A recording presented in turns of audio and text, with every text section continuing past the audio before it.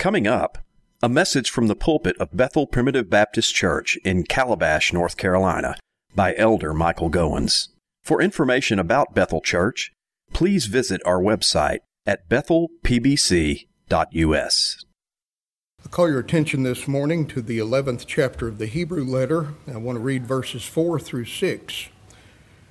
And the apostle writes in verse 4, "By faith Abel offered unto God a more excellent sacrifice than Cain, by which he obtained witness that he was righteous, God testifying of his gifts, and by it he being dead yet speaketh. By faith Enoch was translated that he should not see death, and was not found, because God had translated him. For before his translation he had this testimony, that he pleased God. But without faith it is impossible to please him. For he that cometh to God must believe that he is, and that he is a rewarder of them that diligently seek him." Now we're asking the question, as we look at this tremendous chapter, how is it possible to keep going when the journey of life is so difficult? I wonder if you've ever considered that question. How can the child of God keep going when there are so many burdens and challenges along the way? That's really the focus of the last part of the Hebrew letter: endurance, perseverance, keeping on, never giving up or giving out or giving in. The biblical word for it is patience. As he says in chapter 10, verse 36, you have need of patience, that is perseverance, staying power. And he tells us in the 12th chapter, the very next chapter, let us run with patience the race that is set before us. So the Christian life is not a sprint. It's not a 100-yard dash. It's a marathon, 26.2 miles, and it takes staying power. You have to keep going. You can't get halfway through the race and then hang up the cleats. We must believe to the saving of the soul. And you might wonder today, Brother Mike, is it possible to keep going? And chapter 11 of Hebrews tells us many people in the past, facing the same challenges that we do right now, have been faithful to God all the way to the finish line. What we have in this chapter is a roll call of the faithful: Abel, Enoch, and then Noah and Abraham and Isaac and Jacob and Moses and David and Rahab the harlot, and many, many others are mentioned in this chapter as people who have proven to us that we can persevere even though life is difficult. And my beloved, may I say that that's the challenge each one of us faces as we get older, is to hit the finish line strong, not to give up before we finish the race. Maybe you're 70 or 80 years of age here today or more, and you wonder, Brother Goins, it's just so challenging in the current climate to be faithful to Christ. I mean, there are so many distractions, so many reasons to lay out or to give up or to just despair of the whole thing. I mean, I just wonder if we're not beating our head against the brick wall and the wall has not moved and my head is sore. Is there any sense to what we're doing so far as serving the Lord is concerned? And my friends, may I say, we have reason to make this the priority of our lives. So you say, Brother Mike, how is it possible to keep going when the journey of life is so difficult? And the answer in this passage is the just shall live by faith. Living by faith is the great need of the hour. You say, well, Brother Goins, I'm looking all around and I see all of these pressures. Well, then stop looking around by sight and start looking unto Jesus by faith. Run this race looking unto Jesus. That's what it means to live by faith. Your eye of faith is fastened on Christ. Even though you can't see him physically right now, he's real nonetheless. The just shall live by faith. It's the only way to live for the child of grace in this world. Now, last time we focused our thoughts together on the important role that faith can fill in our lives, and only faith can fill that role. You know, the primary claim of our increasingly secular society is that science is the savior that the world needs, and that faith is either irrelevant or even directly opposed to reason. That's the view of atheists like Richard Dawkins. And sadly, I suggest more and more people have subscribed to the notion that science is the savior we need, with a kind of intense emotional investment that borders on religious devotion. In fact, they even use religious language today and say things like, trust the science. That's religious language, isn't it? They're saying, have faith in science.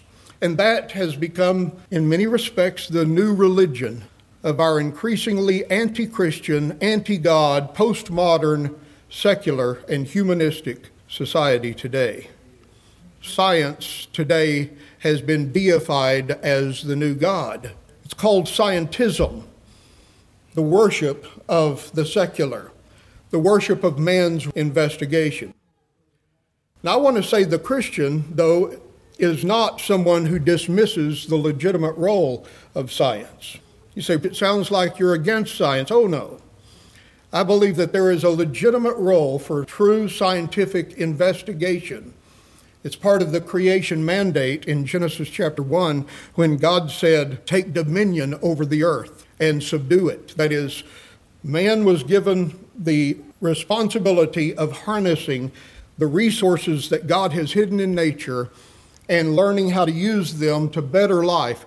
But if we use science properly, it will always lead back to the worship of God. But what has happened today, dear friends, is not the legitimate use of science. What has happened today is people have adopted this idea that science can answer every question, that science can explain everything. I want to say science cannot explain everything. It cannot explain the reason people have a moral compass. You know, there is an ethical or moral sense that people have, that it's right to do certain things and it's wrong to do other things. Why is it that the Holocaust is considered across the board to be something morally evil and wrong? Why would people come to that conclusion? How can you explain that scientifically? Or why is it wrong to expose little children to the trans culture that is becoming increasingly brazen in our world today? That happened yesterday in Dallas, Texas, by the way. What gives you the right to say that something is right and something else is wrong? And I want to tell you, that's a question that science cannot possibly answer. And science can't explain love either, can it? Is there such a thing as love? Well, can you explain that in a laboratory? Now, the scientist says, oh, yes. We can explain the chemical reaction in the brain and the endocrine system. We can explain how that works to give people these emotional feelings of love. But I'll tell you, love is more than just a chemical reaction. Science cannot explain everything. There's a realm that must be addressed only by faith.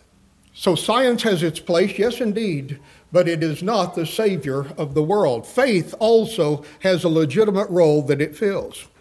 I read a definition recently of a kiss, a scientific definition. Here's the way science described a kiss. A kiss is two pairs of lips approaching each other for the sake of the reciprocal transmission of microbes and carbon dioxide. That's romantic, isn't it? Some of you brethren ought to try that out with your wives. Would you like a reciprocal transmission of microbes and carbon dioxide? That's not real romantic, is it? My beloved, there are some things science needs to stay out of and just explain it in terms of there's more to this world than what can be tangibly and empirically validated and verified. And that was enforced recently whenever I got on an airplane for the first time in a few years. I haven't flown since before the shutdown. And as we rose to 25,000 feet, suddenly everything that looked so big to me horizontally when I was on the earth now became increasingly small. Have you ever had that experience? As you get higher and higher and you look out the window, all of a sudden these huge mansions look like little matchboxes.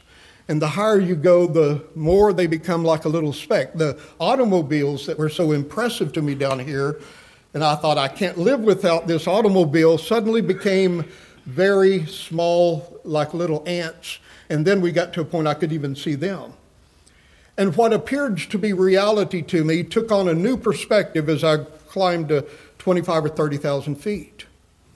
And then I looked, instead of looking down at the ground, I looked up above me, and all I could see was blue sky as far as the eye could see, and I knew that there was more to the universe than the concrete jungle that I live in a day in and day out basis. May I say, it's easy for us to become myopic and to say that reality is limited to what we can explain and see around us. But my beloved, there's more to this world and this universe than just the here and now, the visible, tangible, seeable, touchable world all around us.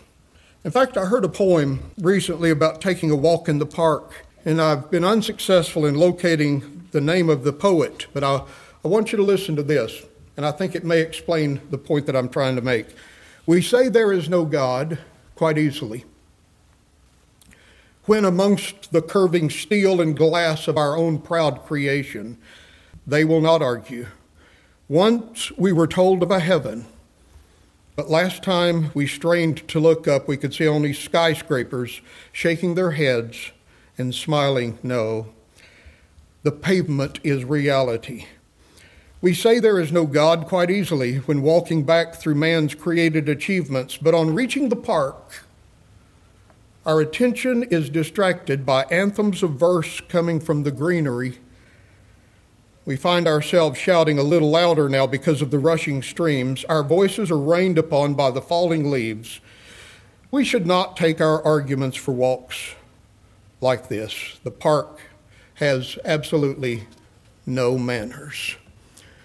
Very apropos when you get out in nature and away from the skyscrapers and jackhammers and honking horns of the big city, and you get back out and you see that there's more to life than what you thought was real.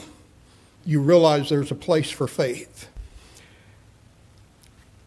So only faith can adequately address the sphere of the unknown future and the invisible present. That's what verse 1 of Hebrews 11 says. Now faith is the substance of things hoped for. That is, hope speaks of your future. You say, I hope for a better day. I'm hoping for a bright tomorrow. Well, faith is what stands beneath. It's the foundation, the substructure, the substance of what you hope for. You say, Brother Mike, I'm hoping for a brighter day. Well, on what basis are you hoping?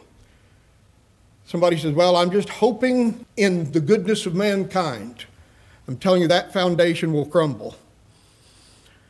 But if you're hoping in the character of God, that God is sovereign, that God is eternal, that God is all-powerful, that God is all-wise, if your faith is fastened on this object, the God who is real, the God who is there, then I dare say you have a substance, a foundation on which to hope. Somebody says, you need to believe in yourself. I'm telling you, that's not an adequate foundation for faith. When I was in high school, our football team had as its motto my senior year the expression, I believe. And we would work ourselves up into a frenzy before a football game, jumping around with our helmets saying, I believe, I believe, I believe, and we would all slap each other and say, we believe. And we did believe. We'd walk out through the door of our locker room, and there was a placard up on the wall that said, I believe, and we'd all slap it and yell, I believe. Well, my football team went 1-8-1. We won one game, lost 8, and tied one my senior year. And I never did figure out what it was we believed in. But whatever it was did not help us. It is a fact that faith is no stronger than its object. You can believe in faith. Now just have faith in faith. Or you can believe in mankind, or you can believe in yourself, or you can believe in pixie dust. But the fact is, faith is no stronger than its object. Paul said in Acts 27, Sirs, be of good cheer, for I believe God. that it shall be even as it was told me. His faith was anchored in the person and character and attributes of God. Do you trust a God, my friends, who is able to create the universe by merely speaking? That's what Hebrews 11 verse 3 says. Through faith, we understand that the worlds were framed by the Word of God. Now, God merely by his creative fiat called into existence everything that you see. The things that are around us were not made by themselves. The things that are seen were not made by things which do appear. The world did not create itself. It's not self-generated. It didn't spontaneously generate itself. God made it, and he did so by merely speaking. And if he has that kind of power, you can trust a God like that. That's why verse 6 in our text says, without faith it's impossible to please God, for he that cometh to God must believe two things. Number one, that he is. That is, faith starts with the conviction that God is real, that he is. Now, this is the New Testament equivalent of the Old Testament title, I am. You remember in Exodus 3:14 when God told Moses, I am that I am. What is your name? God says, my name is I am. And you say, well, I am what? Let's finish the sentence. And that is a complete sentence so far as God is concerned. He is the great I am, not I was. Now, some of us older folks would have to say I'm a has-been. I used to be. I was quite an athlete. I was mentally astute. I was physically attractive at one point, but I'm just a shadow of my former self because age and entropy has taken a toll on my life, right? I was. Some of you young people here would say I hope to be. You have great dreams and aspirations. What do you want to be when you grow up? I hope to be a great doctor. I hope to be a school teacher. I hope to be a builder. Well, my friends, God is neither a has-been or a God who's in process of becoming, but he is always and eternally present, the great I am. He's the same right now as he's always been, and he will be that forever. He doesn't age and deteriorate, and he is not in the process of trying to become better. God is the same today that he was yesterday, and he'll be that forever. Jesus Christ, the same yesterday, today, and forever. He changes not. He's the great I am. So faith lays hold upon that truth, and it says, the God in whom I trust is real. He is. He's not just somebody the preacher talks about on Sunday. Now, I wonder, how many of you have come to the point that you realize that God is real? There was a time in my life when God was just somebody the preacher talked about at church. And then I would go through the rest of the week and never think about him. But you know, as I've gotten older, I've realized that I need him every hour, every moment of the day that he's there. And I have a greater awareness of his presence and his reality. And I wonder if that's true for you. Is God real to you today? Do you talk to him? Enoch walked with God by faith, not physically. It's not like he had a walk with a friend from his neighborhood and said, let's go out on our walks today. Okay, well, I'll see you tomorrow at the same time. It's not something physical, but by faith. God was so real to him that Enoch communed and fellowshiped with God every day. And Noah built a boat in a desert because he anticipated that one day it was going to rain so much that the planet would be flooded. And it had never rained before, but yet he trusted the word of God and he obeyed. He prepared an ark, and everybody around him thought that he had lost his mind because his faith was anchored in a God who cannot tell a lie, a God who is truth. You see, my friends, faith is anchored in the character of God. It's anchored in the attributes of God, and it's a response to the understanding that God is real.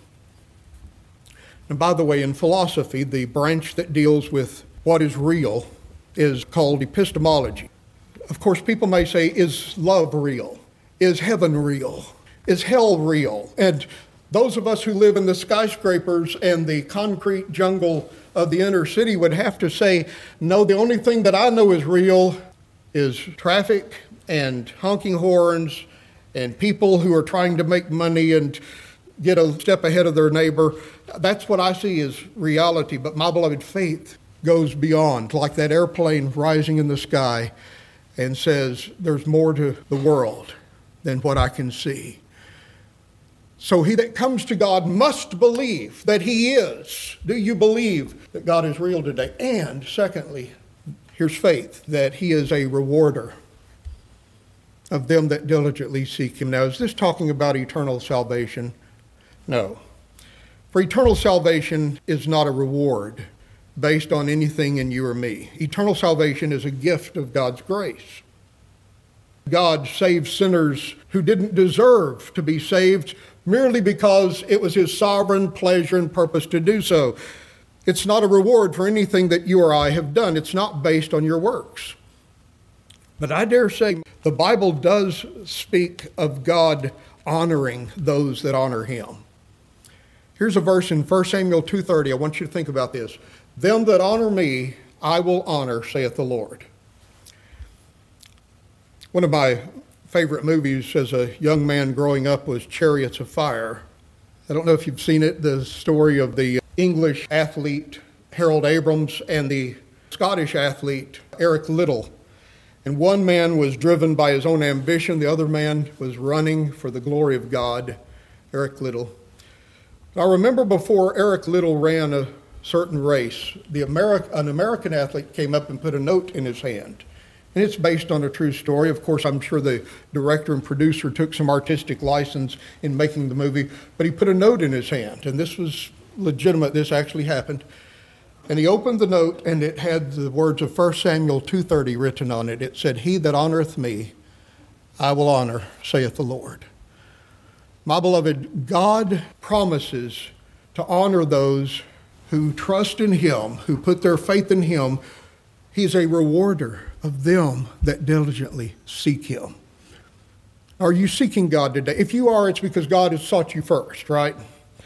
No man ever seeks God until God has given him a new heart in regeneration. The natural man is not a seeker of God. Romans 3 says there is none that seeketh after God. By nature, man is not a God seeker. But if he has sought you out and found you, like he found Jacob, and every sinner that's ever saved is saved this way. God found Jacob in a waste-howling wilderness. And my friends, he found you wherever you were, didn't he? And quickened your heart and spoke life to your dead soul and put his love within you. You're saved because of his grace, his work. Not because of your goodness or because you took the first step or made the effort to meet him halfway. God did it. But may I say, after he has saved you, you ought to spend your life pursuing him, seeking to learn more about him. Jesus said, seek and you shall find. Knock and it shall be opened unto you. Ask and it shall be given unto you. Colossians 3:1 says, if you then be risen with Christ, seek those things that are above. Make this your godly ambition in life.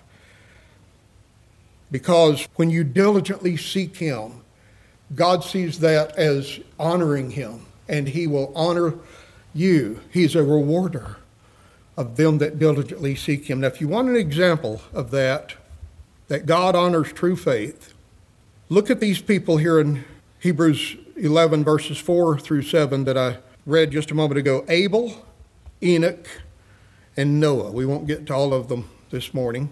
These were people that I think would tell you that God was real to them, even though they did not experience him physically.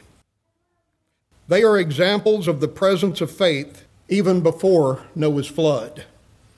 Now, in the book of Hebrews, we've been contrasting Moses' law and the new covenant. And we've been saying that the new covenant inaugurated by Jesus Christ was greater than the old covenant of the law. The gospel is the reality, and the law was merely the prototype that pointed forward to the reality. But even before the law, there were people who were walking by faith, living by faith, worshiping by faith, even before Moses' law. In fact, you go all the way back to Genesis chapter 4. Now, Hebrews 11:3 references what verse in your Old Testament? Through faith we understand the worlds were framed by the Word of God. Or what chapter does that reference? Genesis chapter 1, right? That's the creation chapter. But then in verse 4 of Hebrews 11, he moves to Genesis 4. He's going to deal with Genesis 4 and Hebrews 11:4, Genesis 5 and Hebrews 11:5, and Genesis chapters 6 through 9 and Hebrews 11:7. The first several chapters of Genesis, it's like he's going back and repeating the Bible story chronologically. He started with creation. Faith starts with creation. Now here's the point. If your faith is looking forward to the future, you say, I'm hoping that there's a heaven. I'm hoping and I'm trusting that the Lord's going to take care of me until then. You say, but where's the evidence for moving forward? You have to reach back to the creation and say, God made all of this around me. He made the worlds by merely speaking. And if he has done that, then he can take me forward. You see, faith first reaches back to the fact of the physical world's existence by divine creation. And then on that basis, we know that God is true to take care of us moving forward. But then he tells us not only do you need to think about Genesis chapter 1, but look at Genesis 4. Here's Abel offering a sacrifice by faith. Genesis 5, here's Enoch walking with God by faith. Genesis 6 through 9, here's Noah building a boat in the desert when it had never rained by faith. And God proved each one of them correct. God rewarded those that trusted in him. He honored those that honored him. They were not left high and dry. They were not left saying, well, I wonder what happened. I thought he was going to take care of me, and he didn't. My beloved, God promises to honor those that trust in him. And that's what Hebrews 11:2 means, for by it, by faith, the elders, that is our forefathers, obtained a good report. Hebrews 11 is an exposition of this verse. The rest of the chapter embellishes and expands on Hebrews 11:2. For by it the elders, which elders? Abel, Enoch, Noah, Abraham, Moses, Joshua. The elders, our forefathers, obtained a good report. A good report from what source? The New York Times, the Los Angeles Times, the Chicago Tribune, the Washington Post, the Brunswick Beacon? No, not a good report from fellow man, a good report from God. God endorsed his faithful servants with his stamp of approval. And by the way, that's better than the good housekeeping seal of approval when God endorses his believing child. So he says, by it, by faith, the elders obtained a good report. And the first elder or forefather that he mentions in this list of the faith of our fathers is Abel. My friends, Abel worshiped God by faith. Now, let me say this real quickly. These examples of the presence of faith in the world among men, even before the flood, are evidence that the Holy Spirit was already active in regeneration in the Old Testament. I don't know if you've ever run across this idea that has been promoted in some circles among our people, but it's the idea that no one was ever born of the Spirit in the Old Testament. They get that from John 7, where it says that the Holy Ghost was not yet given because Jesus was not yet glorified. And they fail to understand that there's a difference in the Holy Spirit's work or ministry associated with the everlasting covenant of grace. He's been doing that since there's been an elect child of God who needed to be born again. And his new covenant ministry to the church or to believers, he's the comforter outlined in John 14 through 16. In a special sense, he's come to empower and mediate the presence of Christ to the church. So they fail to distinguish between what preachers back in my home country used to call the two functions of the Holy Spirit. They fail to rightly divide that subject. But anyway, there's been the idea that the Holy Spirit did not actually regenerate, or no one was actually born again until the New Testament. That's that idea. Well, this should dismiss that idea outright, because if faith is a fruit of the Spirit, Galatians 5:22. Now the fruit of the Spirit are these: love, joy, peace, long-suffering, gentleness, goodness, faith, meekness, and temperance. If faith is one of the products of the Holy Spirit's influence and presence, faith is a fruit of the Holy Spirit, then you can't have faith unless you have what? The Holy Spirit. So where you see faith in Abel, way back yonder in Genesis chapter 4, that's near the front of your Bible, and in Enoch, Genesis chapter 5, and in Noah, Genesis chapter 6, and in Abraham, Genesis 12 and following. When you see faith, you can rest assured that the Holy Spirit was active, quickening hearts, finding God's children and regenerating them. They were born again. The same way we're born again, by the direct and immediate work of the Holy Spirit in new birth. So here is evidence that the Holy Spirit was active in regeneration, even in the Old Testament. Let's talk briefly about Abel, and we'll close our time together this morning. Abel's faith laid hold or apprehended the reality of God, and it honored God in several different ways. First, his faith led him to be obedient to God. Verse 4 says, by faith Abel offered unto God a more excellent sacrifice than Cain did. Do you remember that story, Genesis 4? I won't take time to read it this morning, but go back and read the story of Cain and Abel. What happened? In the process of time, Abel brought a firstling of his flock. Abel was a shepherd, like our Lord Jesus is the good shepherd of the sheep. And when he came to worship God, what did he bring? He brought a sacrifice, an innocent lamb to die as a substitute through the shedding of blood. He brought a firstling of his flock. Cain was a tiller of the ground. He was a farmer. And Cain brought of the fruit of his ground, his harvest, he brought a fruit salad. And it says in Genesis chapter 4 that God had respect unto Abel and to his offering, but unto Cain and to his offering God had not respect, and it made Cain mad. He became jealous of his brother, and do you remember what happened? Cain rose up and he murdered his brother. Abel is the first martyr, killed for his faith in the Bible. Cain was upset. Now, you say, why was he so upset? Because he knew that God accepted Abel and his offering. But you see, the text says Abel offered his sacrifice by faith. And that means that he offered his sacrifice according to God's revelation. And Cain decided that he would do what he wanted to do, that he would offer a sacrifice of his own making. You see, God is serious about how he intends to be worshiped.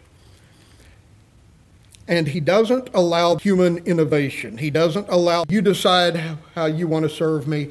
You see, this is the problem in all of humanity. Mankind, because he's a sinner, does not like the way that God has revealed it, and he's constantly rebelling against that and trying to innovate this maverick spirit that's in his heart. He wants to come up with his own sacrifice. You say, well, where had Abel learned that God wanted a blood sacrifice? What our text says, a more excellent sacrifice than Cain. Where had Abel learned that? He learned it when God slew an animal to clothe his parents, Adam and Eve. Remember Genesis 3?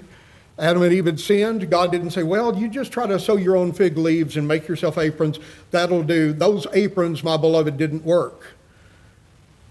Only thing that would cover their nakedness was for God to clothe them with an animal skin. And for him to do that required what? The shedding of what? Blood. An innocent animal had to die so that the skin could be taken to clothe Adam and Eve, to hide their nakedness. There's a picture in that of what would happen at the cross. When the Lamb of God, the innocent Lamb of God, Jesus Christ, would be sacrificed as the substitute for guilty sinners like you and me. And his righteousness would be imputed to us, so that we are covered today not by anything that we've done, but we're covered by what God has provided through the innocent Lamb of God, through the imputed righteousness of Jesus Christ. God respected Abel's faith, which led him to obey God because his sacrifice was according to God's word. 1 John 3:12 says that Cain was of that wicked one, the devil. And he slew his brother, and wherefore slew he him? Why did he kill Abel? Because his own works were evil, and his brother's righteous. Now listen to the text, Hebrews 11:4. By faith, Abel offered unto God a more excellent sacrifice than Cain. By faith means that he was acting on the word of God. He was acting on what God had revealed pleased him. Instead of innovating and deciding he would just do what he wanted to do, Abel decided to do things the way God had prescribed. If God is pleased with the substitutionary sacrifice of an innocent animal for the guilty, then I will bring the firstling of my flock. He did that by faith, according to the word of God, and it says, by which he obtained witness that he was righteous. Now, witness from what source? From the New York Times, the Chicago Tribune, the Brunswick Beacon? No. Witness from God himself. God testifying of his gifts. What you have here is a biblical example of justification by faith, in which God is declaring someone to be righteous, because faith is the evidence of a righteous heart. I want you to notice his faith did not justify him, but his faith was evidence that he was righteous. Where you see faith, and I don't want to get too technical, but where you see faith in the lives of your brethren, in your own heart, that's an evidence that God has already touched you and that you're righteous in the sight of God. Now I look in the mirror and I think Mike Goins is not righteous. But then I hear the gospel preached and something in me believes it and I respond to it and I embrace it and I rejoice in it. And that's faith. That's an evidence that I'm righteous before God, by which, when Abel obeyed God, by his faith, he obtained witness that he was righteous. In other words, he obtained blessed assurance that Jesus Christ was his righteousness, distinguishing him from his evil brother. And God honored his faith by giving him the assurance of forgiveness of sins. And it says, by which he, being dead, yet speaketh. Abel's case continues to testify to us today that though faith may in fact lead to persecution, for he was, again, the first martyr who was killed for his faith, yet Abel's faith tells us this world is not all that there is, and that the Lord was more precious to Abel than life itself. That's the story that continues to be witnessed to us today, by which he, being dead, yet speaketh. The memory of this just man endureth forever. It is blessed, as Proverbs 10:7 says, and God honored Abel with blessed assurance. Yes, Abel's faith cost him life in this world, but we can be assured, my beloved, that he immediately, when his eyes closed in death, he immediately entered the real presence of the God that he worshiped, at which point his faith turned to sight, and he saw the Lamb of God for himself, the Lamb whose sacrifice had paid the price of his admission into heaven. Is that, my beloved, adequate compensation for trusting God? Absolutely. God honors those that honor him. He is a rewarder of them that diligently seek him. My faith looks up to thee, thou Lamb of Calvary, Savior divine.